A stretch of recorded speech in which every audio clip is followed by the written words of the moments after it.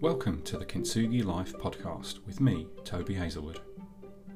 Kintsugi Life is about learning, growing and strengthening from the times of adversity and challenge that we all go through. It's about valuing them as part of what makes us who we are. Right now, let's get into the content.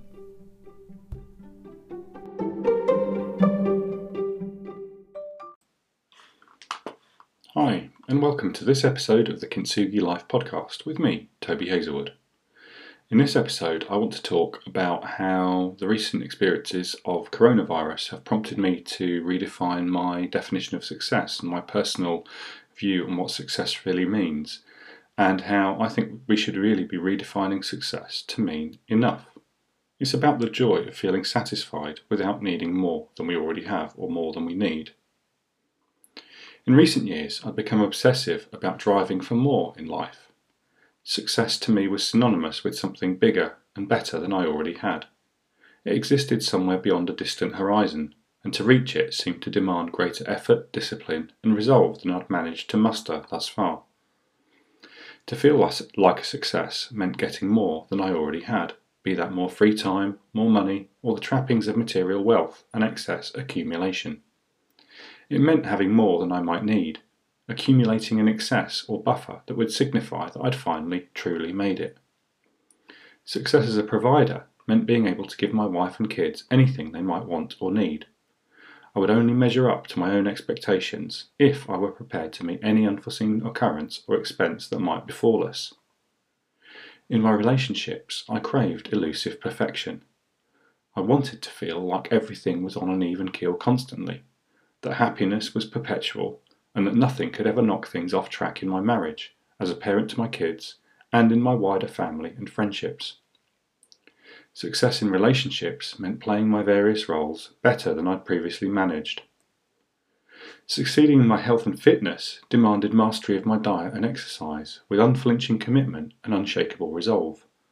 My goals were tied to unrealistic ideals, targets that were over-optimistic for a mere mortal like me. I'd regularly feel like a failure when I didn't achieve them. I've come to learn that in most cases my viewpoint was skewed towards goals which were simply unrealistic. They were grinding me down, making me feel inadequate, and they weren't truly congruent with what I really wanted or needed to experience inner peace and fulfillment.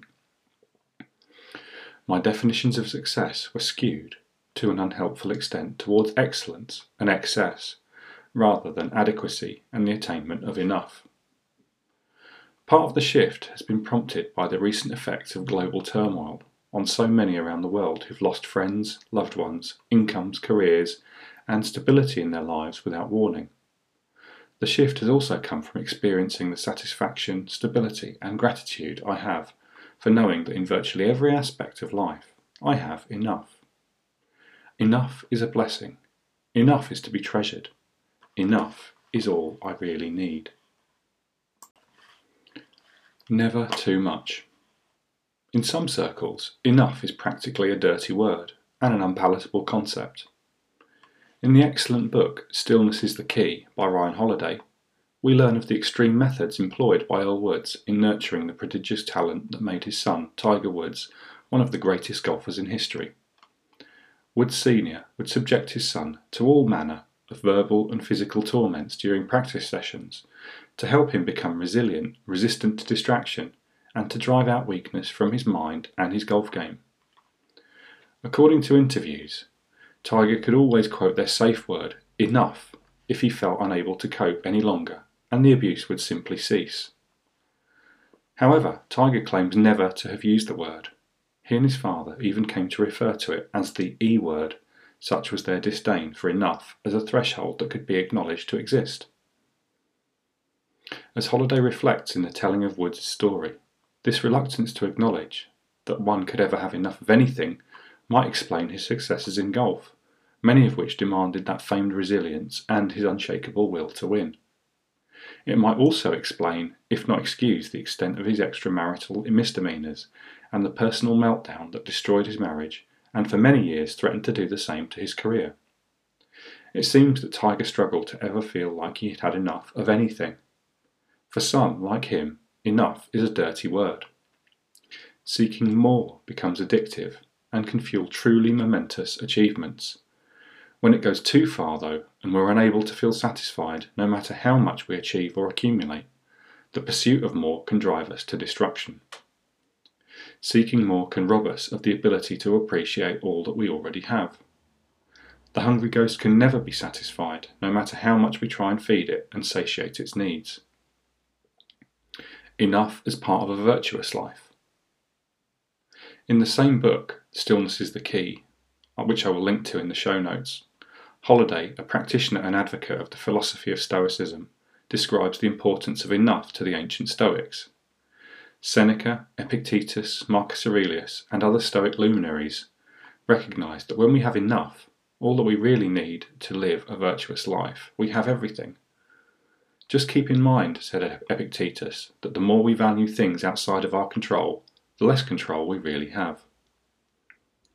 The Stoics recognized that when we fixate upon things that are not in our possession or outside of our influence, then we surrender control of our own lives and strip ourselves of inner peace. If we spend all our lives focusing outwards, coveting, craving and chasing what we don't have and what we think will bring us the elusive satisfaction we desire, we actually rob ourselves of the chance to appreciate all we have already. Many of the founders of Stoicism were born into wealthy families or enjoyed wealth and privilege at points in their lives, such as Marcus Aurelius, who was emperor of the Roman Empire. This didn't prevent them from recognizing that material wealth and excess are not synonymous with happiness or peace. Epictetus said that wealth consists in not having great possessions, but in having few wants. Epictetus reminds us that only those who are truly fortunate in life are those whose needs have all been met. Once you have enough, there isn't a linear relationship between greater accumulation and greater happiness. As this survey by Glassdoor as many surveys by Glassdoor and numerous similar studies repeatedly show, beyond a point at which basic monetary needs are met, further increases in salary have a limited impact on the overall employee satisfaction. More money and greater wealth don't have a linear impact on happiness. Enough is enough. My own dear grandfather would often be heard to say, "Enough is as good as a feast."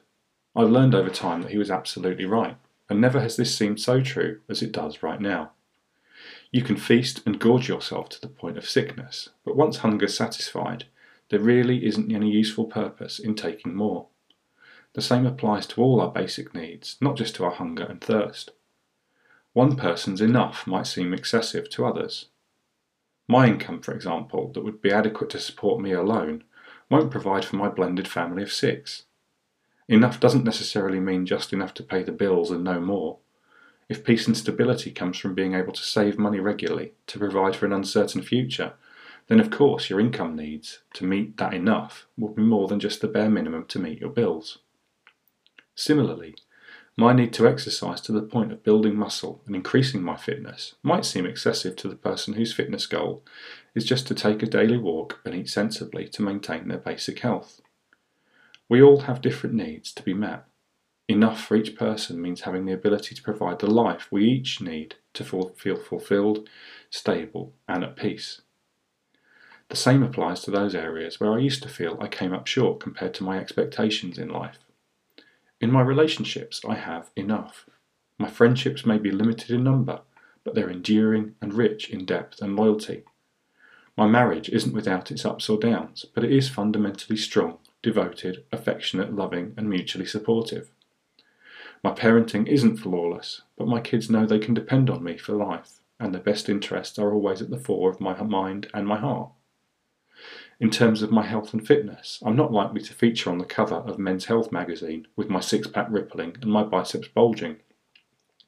I slip up frequently, and I often have a couple more beers than I intended on a Saturday evening. But I try and make more positive healthy choices than regrettable ones. I seldom quit on a workout when I've committed to it. I set myself stretching and uncomfortable fitness goals, and then push to achieve them. My efforts are enough and reflect a commitment to live my life as healthily as I can, respecting my body and doing all that I can to benefit my mind too. My efforts are enough. So to sum up, Choosing to be satisfied with enough has been a freeing thing as I've discovered it. It was prompted through circumstances and global events of the recent past rather than out of personal meditation and reflection. But sometimes it does take radical outside events to force a change, but the effect is the same nonetheless. Certainly, many in the wider world and among my close circle of friends face into a long loss of income, health and associated challenges, but I felt very grateful for the fact that the effects in my own life have been minimal so far. It's hard to contemplate how the world will ever return to operating how it used to, and I'm much more inclined to accept that what we have now is the new normal. As I face into the future, I still have goals and a vision for how I want my life to be. Being satisfied with enough doesn't prevent me from having ambition or a desire to stretch and grow. What I now feel, though, is a sense of greater completeness as I evaluate my life. I'm able to reflect on all I have and to feel more grateful forever for all my blessings. Success then is and always was in my grasp. I just had to realise that it comes from realising that I have enough and that I am enough. I hope you found that useful, and maybe you'll have a think about how you can recognise where you've got enough in your life already. And until next time, this is Toby Hazelwood with Kintsugi Life saying goodbye.